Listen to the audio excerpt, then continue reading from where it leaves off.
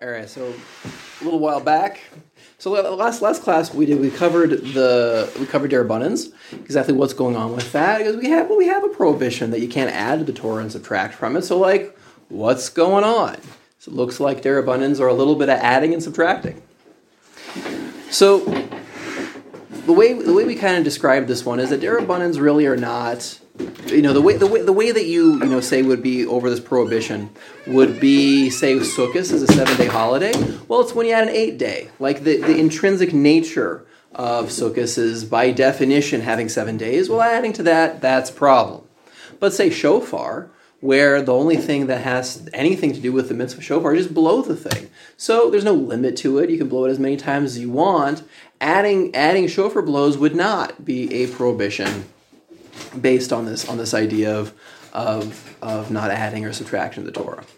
So Darabbanan does have some wiggle room in the sense that it's some wiggle room, right? It's not going to fall under this prohibition because it's not as though the Darabbanans are adding new mitzvahs per se, but rather they serve a function to enable the doing of the mitzvahs that we have.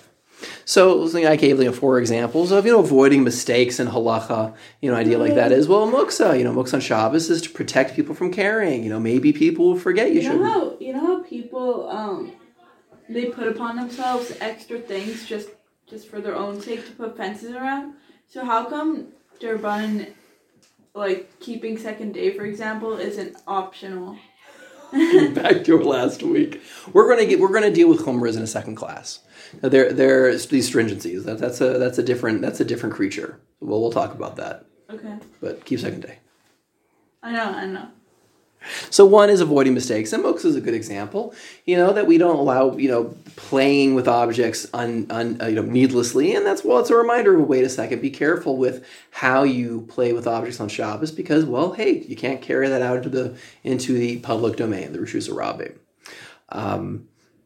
Another function is it preserves the nature of halacha. An example of that is not asking non-Jews to do malacha on Shabbos. That preserves the nature of Shabbos. You might be technically doing everything right, but man, wouldn't Shabbos look different if you'd ask your non-Jewish neighbor to turn on your TV, cook you up a nice pizza, and buy you a lotto ticket and maybe you win. That's not Shabbos, although technically you're keeping it. So it's preserving the nature of those sort of halachas. It instills moral spiritual lessons, which is exactly what Purim and Hanukkah are doing. That, Purim is, of course before Purim we believed that God's hidden in the world and he's behind the scenes making stuff move.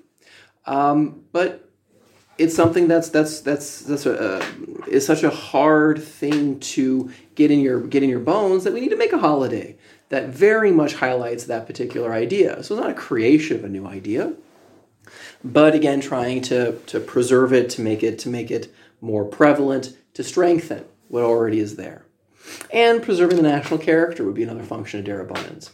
That's the whole idea behind not being allowed to eat things that non-Jews cook, in order so that we don't start hanging out, having great block parties with non-Jews, and then end up marrying non-Jewish folk. That preserves the character of the Jewish people.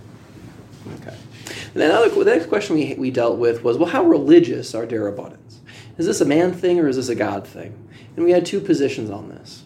We had the Ramban that asserts, no, this is purely functional, that the while it's true, the Torah does obligate us to listen to rabbis in Beis Din. When we ask a halachic shaila, we're stuck with whatever their answer is, whether we like it or not. Well, that's true. But no, Darabbanans are functional. They're not a new sort of mitzvah. It's not its own religious thing. Whereas the Rambam argues, no.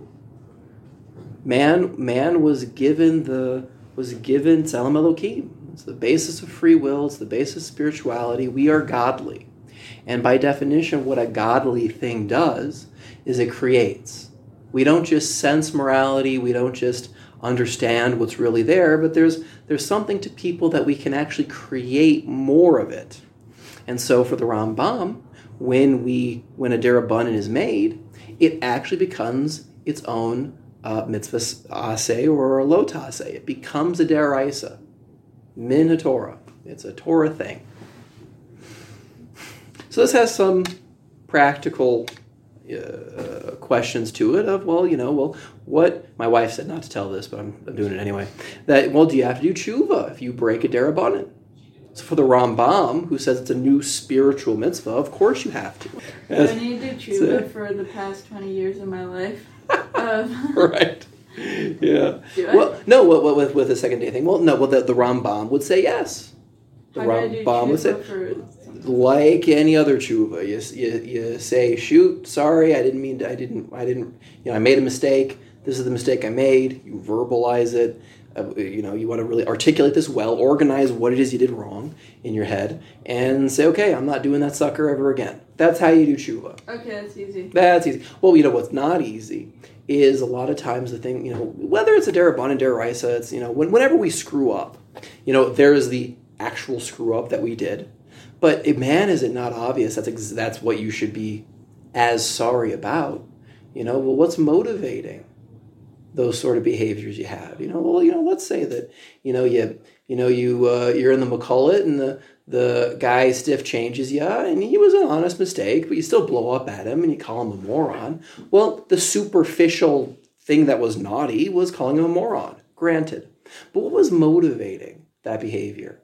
Are you getting enough sleep? How are your intimate relationships with people? Maybe it's because you're having a hard time with your mom that you're in such a rotten mood. Well, of course you're going to yell at the Makullah man if you're having a severe fight with your mom. Maybe that's what you should be doing tshuva for also. Maybe that's, in fact, more important to do tshuva for. Just your general behavior with people? The general behavior is very superficial. But it's like, well, what's motivating that behavior? Sure, you yelled at the Makullah man, but why? What's going on? Maybe you're not eating enough. That's usually the problems in life are quite simple. People come into my office and I end up not doing therapy initially with them. And the first things I do with them is, are you eating breakfast? Are you sleeping 8 hours? And then a lot of problems just magically go away. Wow. So that's a very nice thing to have in your toolkit is if life's not going your way, try those things out for a week and see if it changes. Yeah, people who don't get 8 hours sleep, usually most people get 6 hours, and that's horrid. It's killing you. Hands down, it's killing you. But what you don't realize is your mental functioning. People think they're saving time. Those 2 extra hours every day, I'm being so productive. Well, first, it's not true. They actually make less money, and the problems they try and sort out in their professional or personal life are the dumb problems that really don't do anything because they're just too tired to handle complicated issues. But more to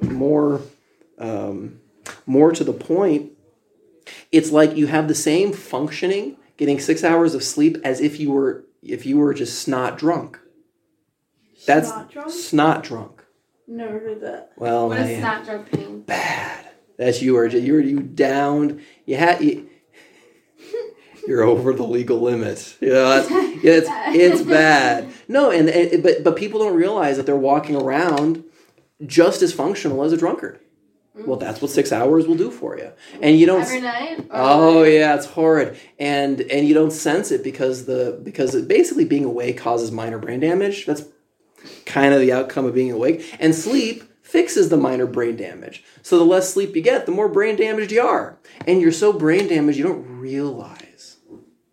You're less self-aware of what's going on in your life that you don't catch. Man, I'm acting like a drunkard. You don't realize it. You only realize it after after a week of sleeping 8 hours, and you're like, wow, life's different. I didn't realize I was, I had all these dreams and ambitions, and I was this smart, and I didn't realize I could be this, interesting, and wow, I didn't, who's this person? It's a huge transformation. So it's like, it's not obvious what you have to do tshuva for. You have to really start thinking about, okay, well, here I am yelling at the Makullah man, but how did I get here? That's a bigger question. So what do you mean by doing tshuva for bad character traits, though? Why should you verbalize, Hashem, I'm sorry for being... Verbalization is super important because most people don't do a good job thinking. That's really the bottom line. We don't think in an organized way. Either people are thinking in images, which are low-resolution images that are not so detailed, or like the narratives. If you think in narratives, out of curiosity, do you think in images or words? What do you mean? Your thoughts, your actual thoughts. Do you think in images or words? Can you give an example of... When you think, are you seeing things move like watching a movie, or are you hearing a narrator, like someone telling a story? People, yeah, okay, both. Some people are both. Mostly narrative. Okay, mostly narrative.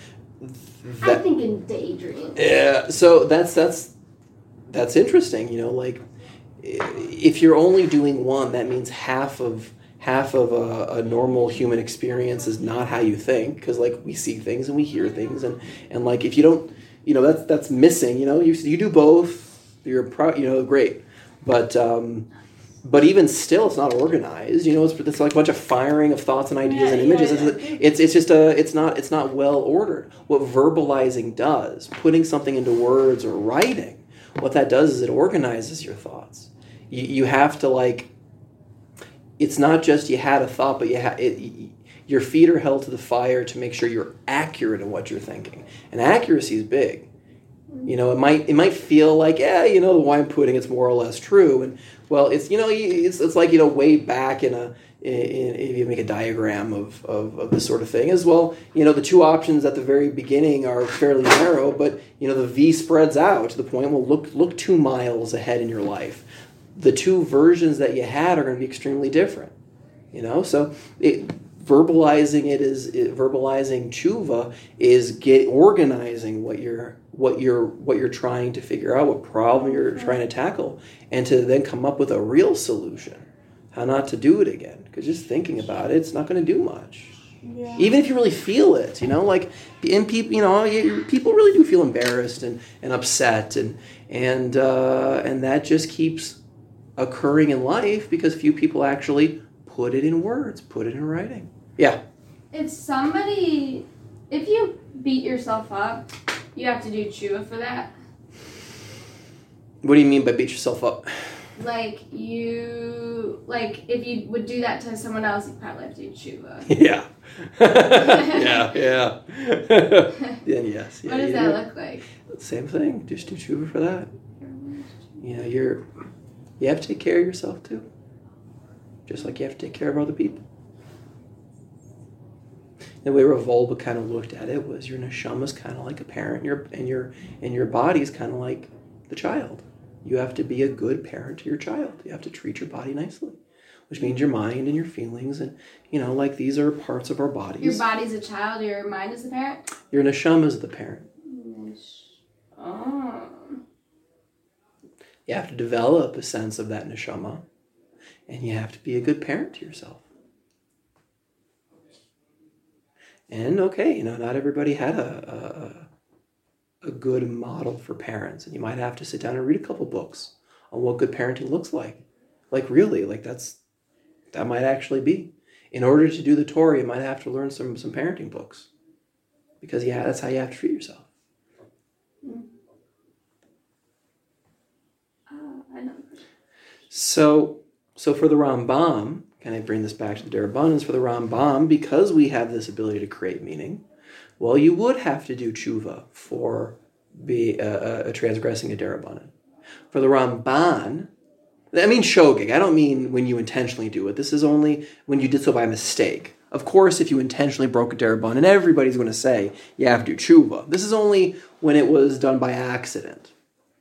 But for the Ramban, when it's an accident, well, the way the Ramban thinks about Darabbanans is, well, it's functional. It's you want to listen to rabbis, and so if that's the whole thing, if every Darabbanan is being a rabbi listener, well, okay, there is room to say, I didn't know. I am a rabbi listener. I just didn't know that the rabbis had anything to say on this topic.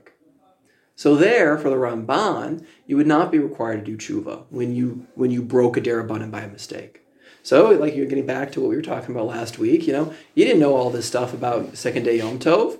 You want to be a rabbi listener. You just didn't know the rabbi said to do it. Yeah. So that would be the difference there. Okay, and then we finished off with how do Darabbanans come into existence? They have to be created by the Sanhedrin Agadol, the Jewish Supreme Court, and if you want to get rid of a Darabbanan, the Sanhedrin Agadol has to get rid of it. when a derabbanan is first created, the community has to accept it. If it's, rabbis can't just create willy-nilly insane derabbanans. It has to be livable. And if it's not livable, then the derabbanan in that first generation ceases to be. But if that derabbanan makes it, that first generation, it sticks. It has to have the Sanhedrin go look, get rid of it after that point. Okay, so what we're going to do today is talk about midrashim. What's up with those things? What are midrashim? So I want to give a couple different sources here that I think are kind of neat, that can kind of frame our discussion for today. And one is an interesting medrash in Gemara Chagiga. And it says like this. The medrash is playing with two different verses in Tanakh. And so, medrash, starts out, well, one verse is, they're talking about God's throne. So one verse says, quote, his throne was fiery flames, from Sefer Daniel. And another, in the same verse, states, quote, till thrones were placed, and one who was ancient of days sat, end quote, implying the existence of two thrones.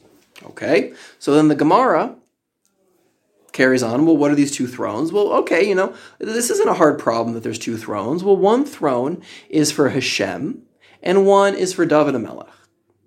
As we have in a Brisa, that's from Rabbi Akiva, who says exactly that. Well, the plot thickens, because Rabbi Yossi Aglili, another Tana, says to Rabbi Akiva, he says, Akiva, how long shall you make the divine presence profane by presenting it as though one could sit next to Hashem?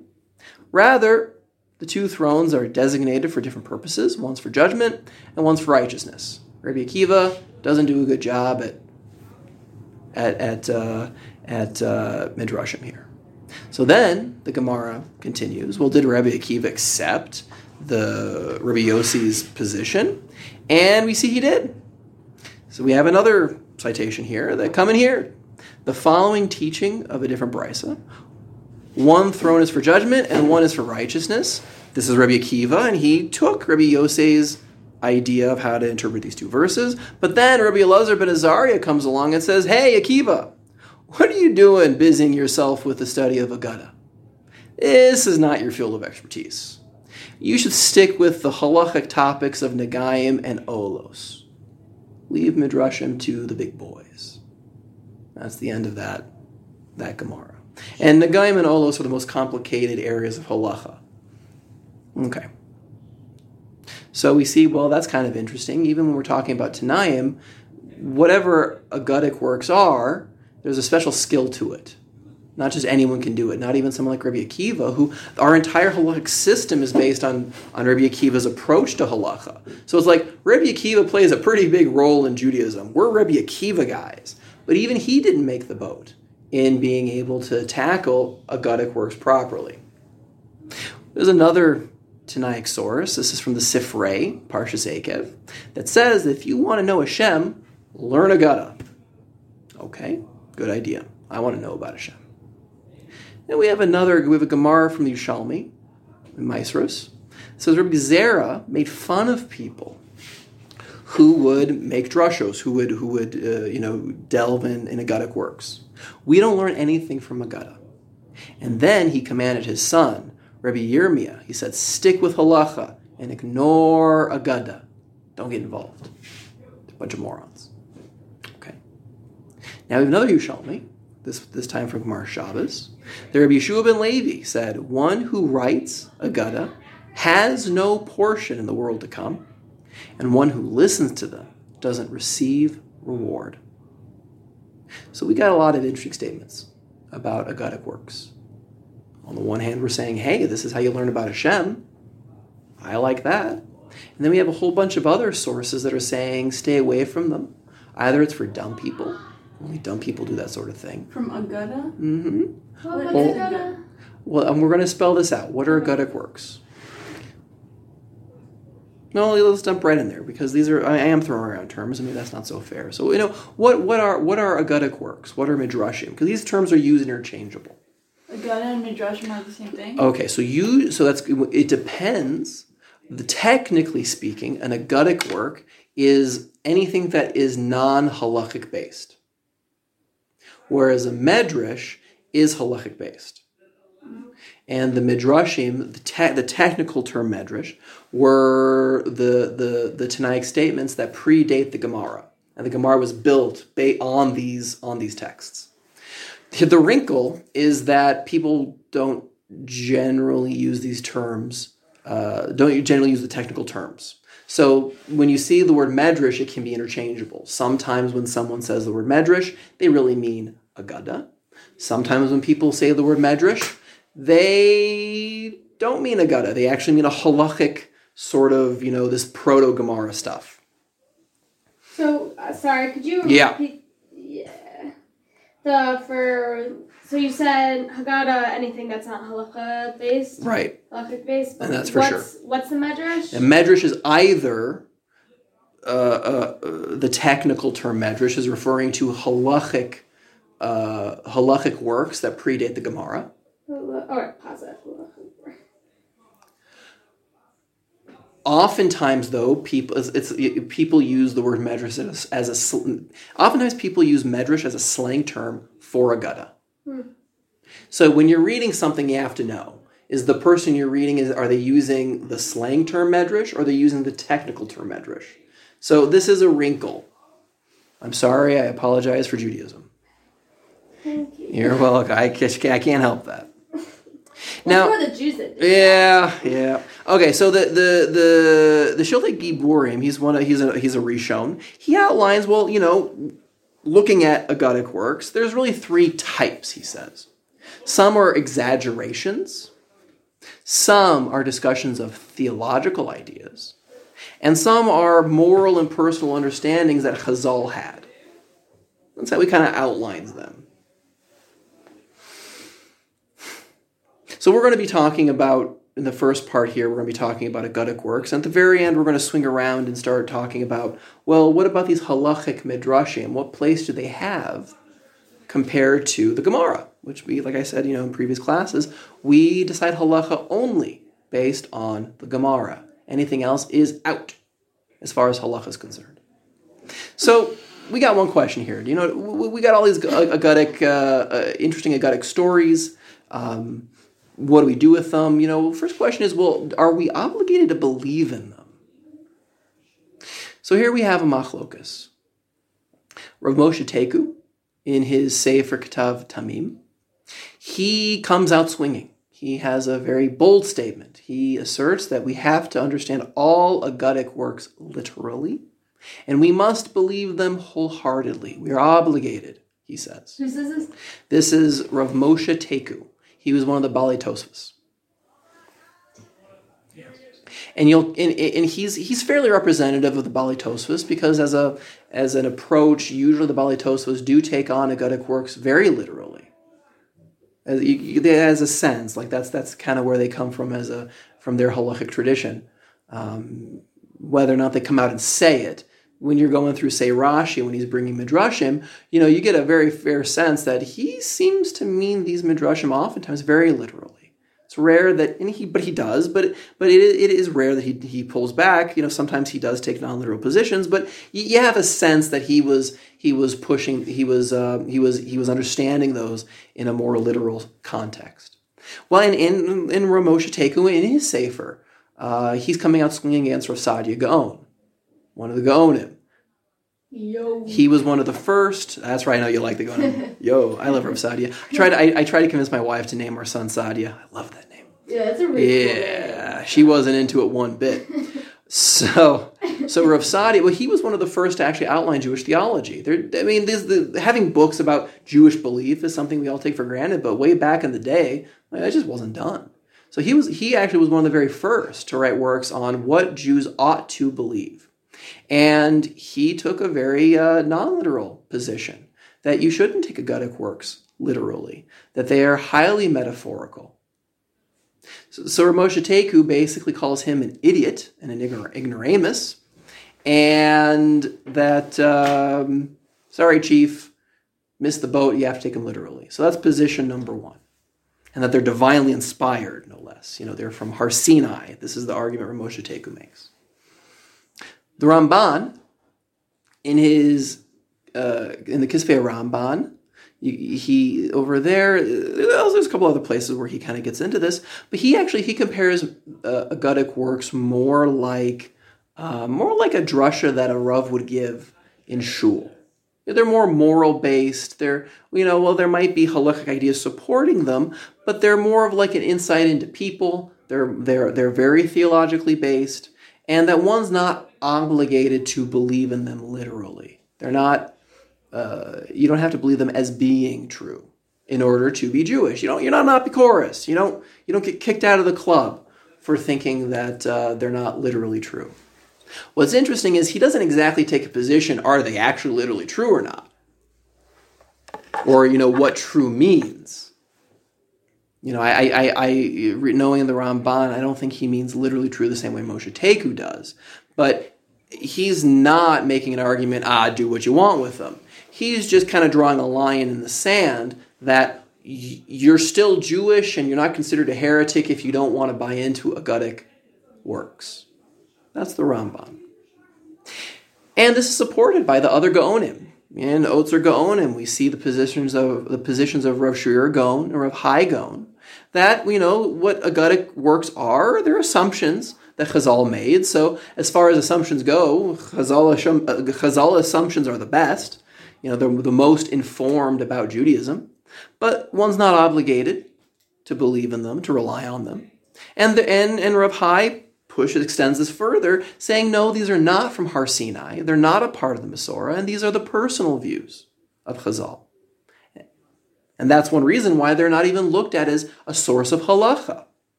That's why we don't paskin from Agadic works. Okay. As far as these two views, one outcome we see from Shmuel Hanagid is the way he kind of looks at Agadic works as, again, personally, how do you look at them? Well, Shmuel Hanagid kind of says, listen, you personally accept whatever you're able to make sense out of. What you can't make sense out of, no harm, no foul. And the Kuzari goes so far as to say, listen, many of these are impossible to understand. That these Agadic works were written in secret. That the actual Amoraim who stated these metaphors, these deep theological ideas, because they're not just, they're not silly metaphors. These are deep, meaningful things. Well, one thing about metaphor is that, they exist in a context of relationship. If they're kind of like, one way of thinking about them from the Kuzari's perspective is they're like an inside joke. If you and I have an inside joke and I just reference it, well, you'll laugh, right? That's what an inside joke is. And everyone else who hears it will just look at you like you're a moron. That's basically how the Kuzari is describing Agadic works, is that outside the close Talmidim of the Amora who created this Agadic idea, outside of the close Talmidim, no one's going to understand them. And in fact, the Amoraim did not want them. The different Amoraim, different Tanaim, they didn't want them included in the Gemara, but because these students loved their rabbis so much, they slipped them in anyway. They were sneaky. The Rambam has a more middle-of-the-road position than, say, Rav Moshe Teku or the Ramban. In the beginning of Perek Chelek, Gemara Sanhedrin, Mishnayos Sanhedrin, the Rambam has a very lengthy sort of treatise where he gets into how to understand Agadas, what are the 13 principles of faith. Like, I would highly recommend going to the Rambam's Mishnah in Perek Chelek and reading it. It's a really interesting read. And so one thing that he notes over there is, he almost, he says, listen, there's three types of people who are playing around with Midrashim, with Agadic works. The majority of people are kind of like our buddy Rav Moshe Teku. They take him at face value, they think they're literal, and these people are ignorant. He kind of throws back the name calling. The more Rishonim you learn, you kind of it's kind of interesting to see how these guys talk smack. They really dig into each other. So they're calling each other morons left, right. So he puts it on the table. It's a moronic idea to take Agadic works literally. And he says that they're making a fundamental mistake because they're fighting so hard to take these ideas literally because they think that they're defending Chazal, that they're elevating their status somehow. But really they're just portraying them as fools. Because within these midrashim, in these Aggadic works, they have very deep, meaningful moral and theological ideas. And it's when you make them literal, you lose them. You miss so much when you take them literally. So that's group number one, the Rambam outlines. Group number two, you had a question? Oh, no, I was pausing. Okay. Yeah. I have a question. Yeah. I hope it whatever. Do the Karaites study Gemara? Yep, but they don't take it as meaningful. So it's the point Wait, who of does- studying it. Karaites. Interesting ideas. They look at it as just interesting ideas. Who are these interesting? Karaites. They're a branch of, they broke off of Judaism way back when, and their basic argument was the rabbis are full of it. That's those sorts of people. Don't want to read the Torah literally. Yeah.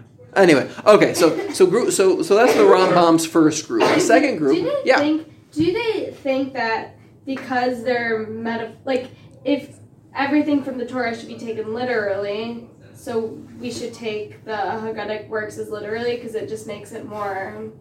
Is that why they do it? Because it makes them more... Well, that's an interesting thing because, what's cool about fundamentalist Judaism is that we're the only fundamentalist religion that doesn't take its written text literally.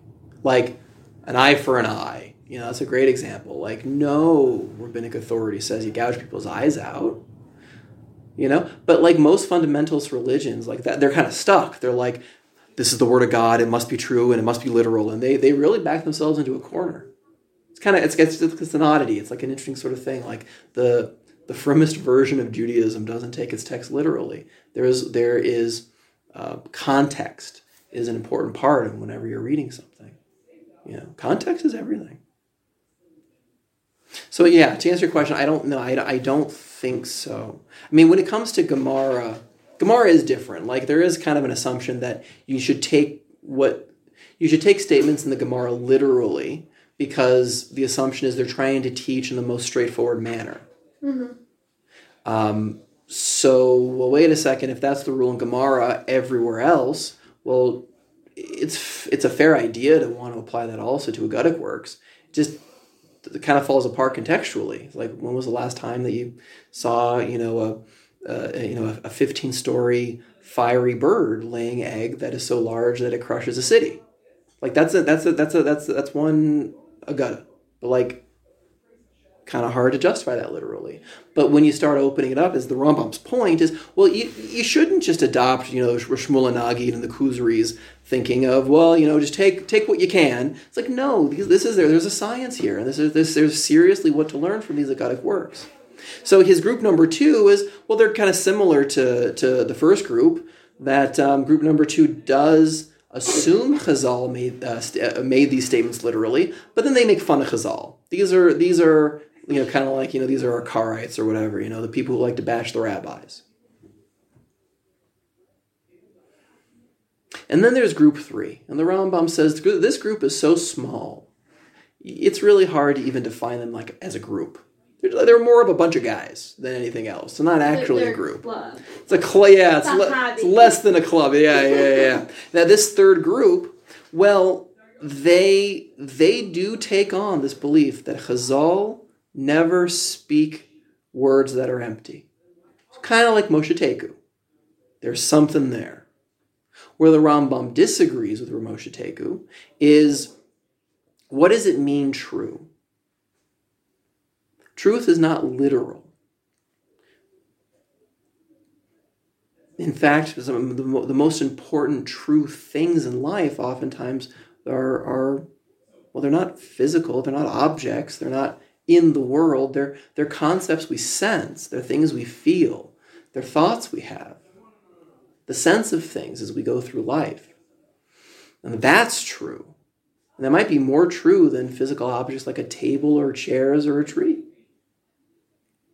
So the Rambam is definitely he's almost like a mix, an amalgamation between Moshe Teku and, say, the Ramban.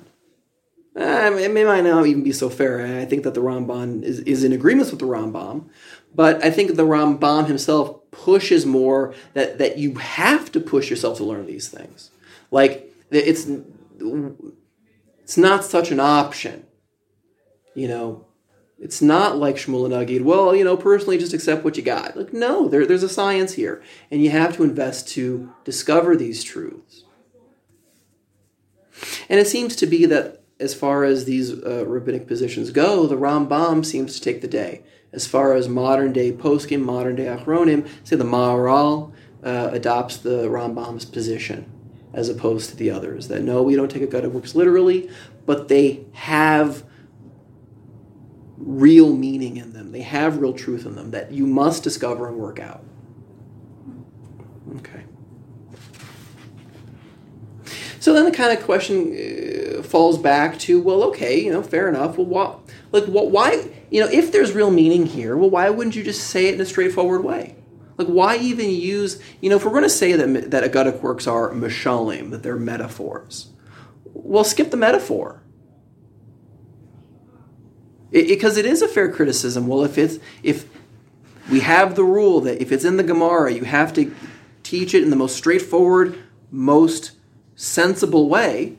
So why is it the most sensible way to teach these deep concepts with metaphors as opposed to just say it, man?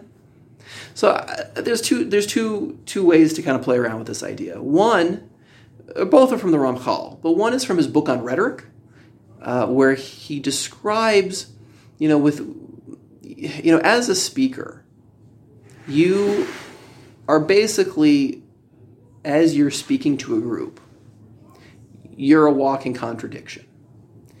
Because you have to speak about things your audience recognizes, but your job is to tell them things they've never heard of or understood before. That's your job as a speaker. Can you repeat that? That as a speaker, you have to tell your audience things they already know and can recognize, but your goal in doing so is to teach them something they've never known before. So how do you do that? Well, there's two ways. One is going through things step by step, a very linear sort of way, where you start where everyone understands in a certain topic, and then step by step you progress, and you lead them towards information that it was not obvious or they hadn't thought of before. But, if they would have put enough thought into, they would have gotten there because there's a linear progression. And that's one way of doing that as a speaker. The other way is using a metaphor, where basically what you're doing is the metaphor is like a vehicle that you fill this vehicle up with words, you fill this vehicle up with meaning, with what is not obvious, but the shell of it is easily understood, and you zip that little car over to your audience. That's how you transport complicated ideas. You put them into a metaphor.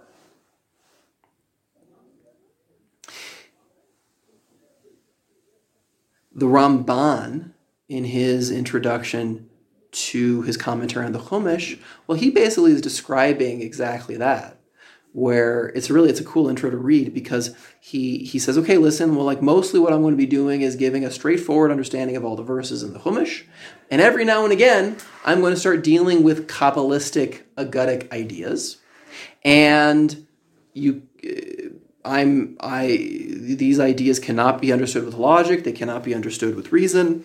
Don't try to. If you try and understand these things with logic and reason, you're just going to mess up. And basically curses people who try to understand Agadic, deep theological ideas using reason and logic. Yeah. Are we more able to grasp metaphors? I think so. I mean, they're very powerful. They're very powerful. That's why they're so great to use. But that's also like, if you're going to use them, you have to craft them in a very well thought out way. But yeah, they're very powerful. They're very powerful. I mean, a lot of therapies are based on the idea of only speaking in metaphors, because like a lot of times people get stuck in their own thinking, And so if you talk to them in a normal way, you basically trigger their biases. So you don't want that because their biases are leading them to be anxiety-ridden and depressed. So, well, how do you get around that? How do you communicate a new way of looking at the world? Well, what you do is you talk with them in metaphors, where you're saying words they've never heard before, so nothing triggers their biases. And the metaphors are just so packed with insight and meaning that it hits the person. Because, again, the shell of the metaphor is very understandable. And this is exactly what the Ramban is talking about, is you don't understand metaphors with logic and reason. They're symbolic. They're not math. So you kind of have to feel out a metaphor more than you think it out. Although you have to do both, you're more feeling out a metaphor.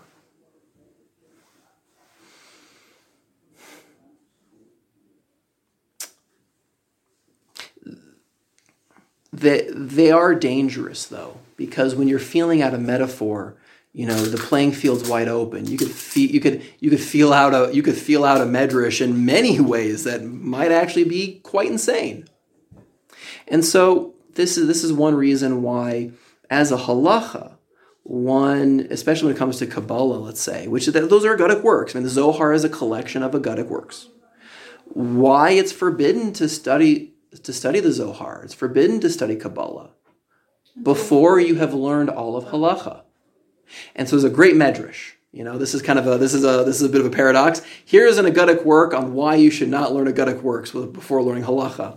So we have the story of the four Chachamim entering Pardes. One was our friend way back at the beginning of my class, Rabbi Akiva, where Rabbi Akiva and Ben Zoma and Ben Azai and Elisha ben Avuya all went into Pardes, meaning they entered into this very spiritual realm. And Ben Zoma went crazy. Why did you have that name? Ben Azai, I don't know. Ben Azai committed suicide after this experience. Elisha ben Avuya became a heretic after entering Pardes, and the only one to make it out alive was Rabbi Akiva. Wait, could we back up? I missed all of that. Yeah, that's a big one. Once upon a time, four Chachamim entered Pardes. Pardes is, kind of think of it as like the spiritual manifestation of Gan Eden. Pure Kabbalah. Pardes. Kabbalah is oftentimes referred to as Pardes. Literally, the word literally means orchard, but they entered Gan Eden and made direct contact with pure spiritual ideas.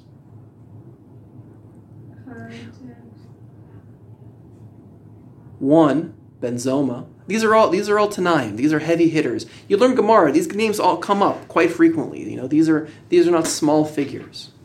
Well, Ben Zoma went crazy. That's what happened to him when he encountered Pardes. Ben Azai committed suicide afterwards. Elisha ben Avuya became a heretic. And only one man made it out alive, and he was just fine. It was Rabbi Akiva.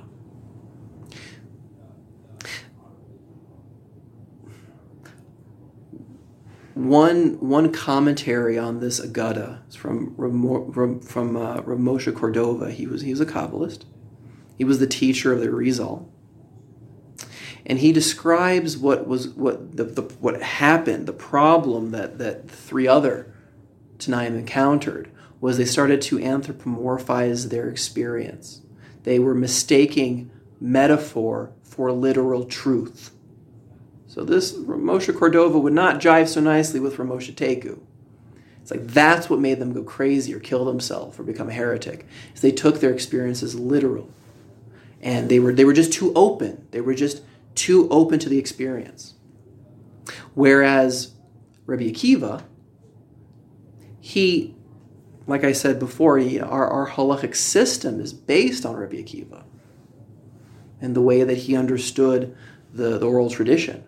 He is the epitome of halacha. That's what he symbolizes. And it was because he was rooted in halacha. He was rooted in literal behavior that is good and bad, right and wrong, that he had a reference point to guide him and not get lost when he was encountering these metaphors, these mashalim, these deep Kabbalistic ideas. So, while thinking about this one is, this might be why, getting back to some of the other Rishonim I was citing, say, Shmuel Nagid was saying, hey, listen, take what you can, but take it easy when it comes to Haggadah works, is because the action might be too dangerous. You might be in over your head with these sorts of ideas. And so, okay, take what you can, but hold them lightly.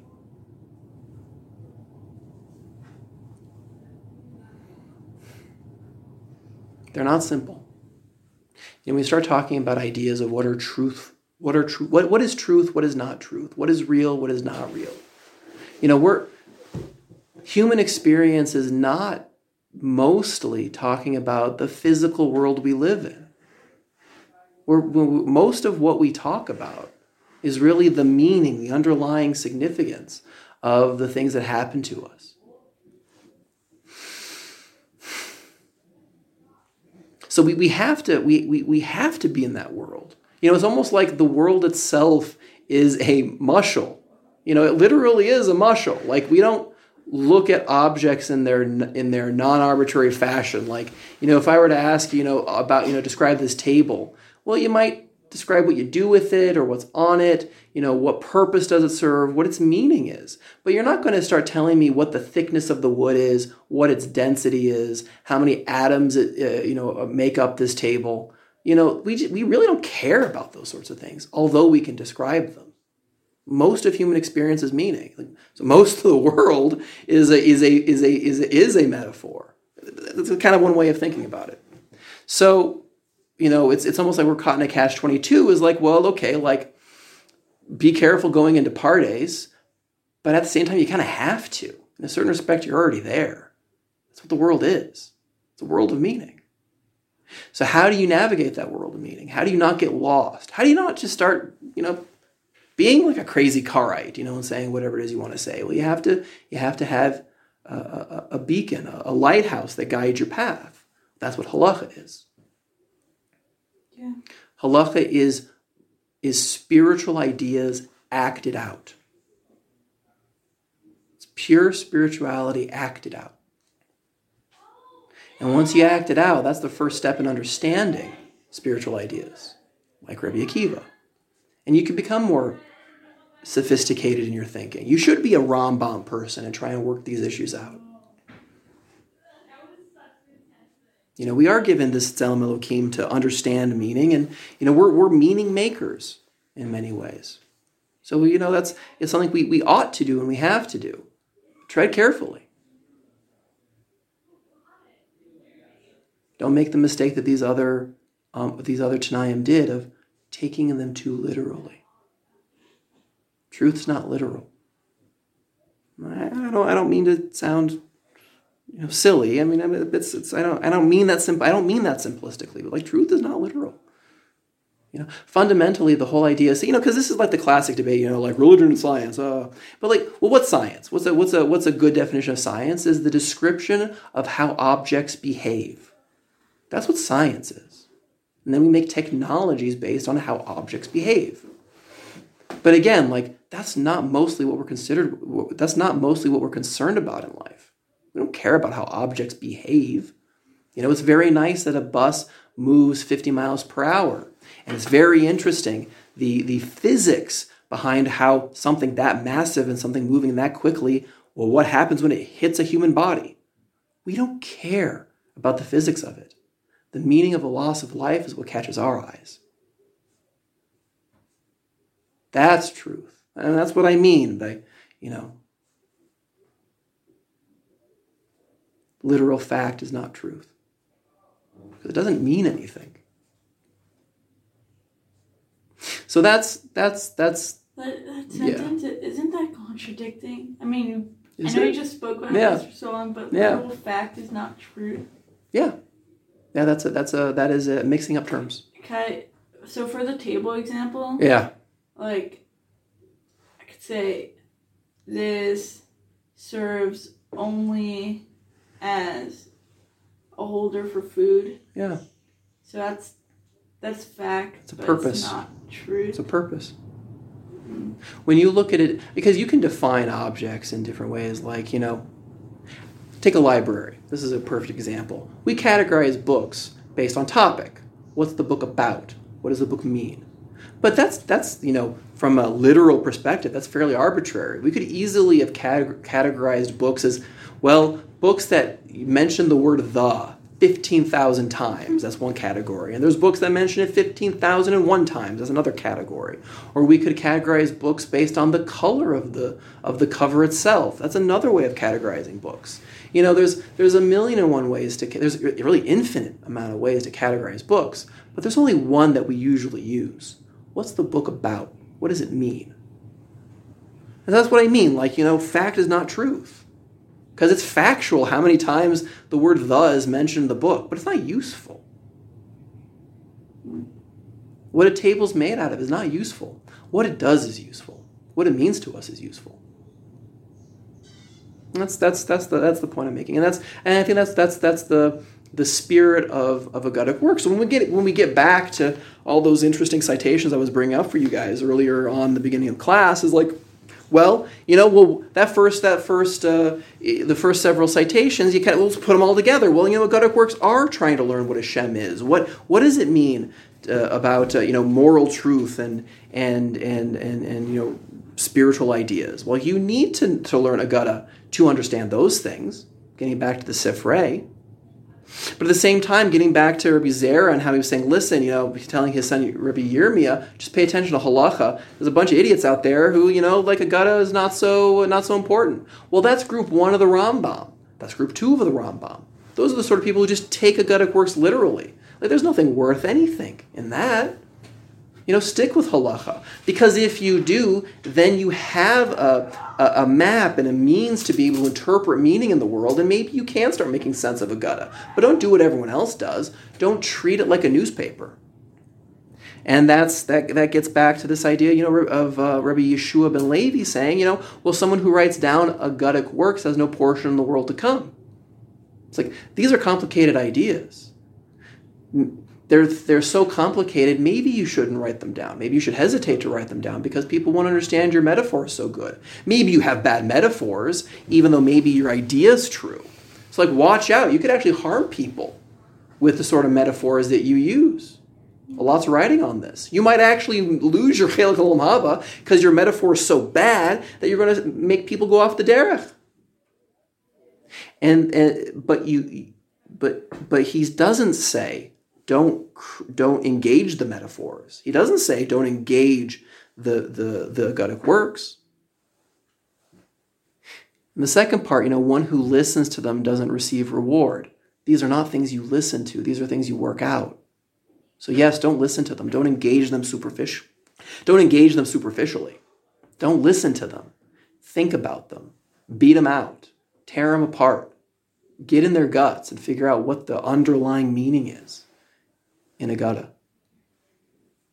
Because at the end of the day, the Sifrei got it right. That's the most intimate way you will understand Hashem. But like the Rambam says, it's a science. And not so many people are up to the challenge.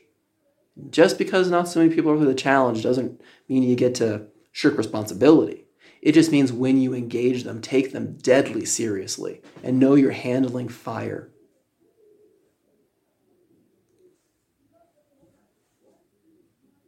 It's no coincidence that Agadic works are oftentimes symbolized as fire.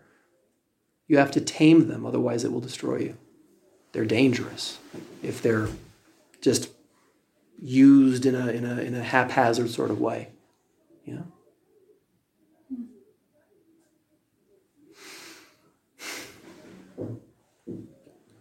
That's what I got. Thank you. That's what I got. Questions, comments, concerns?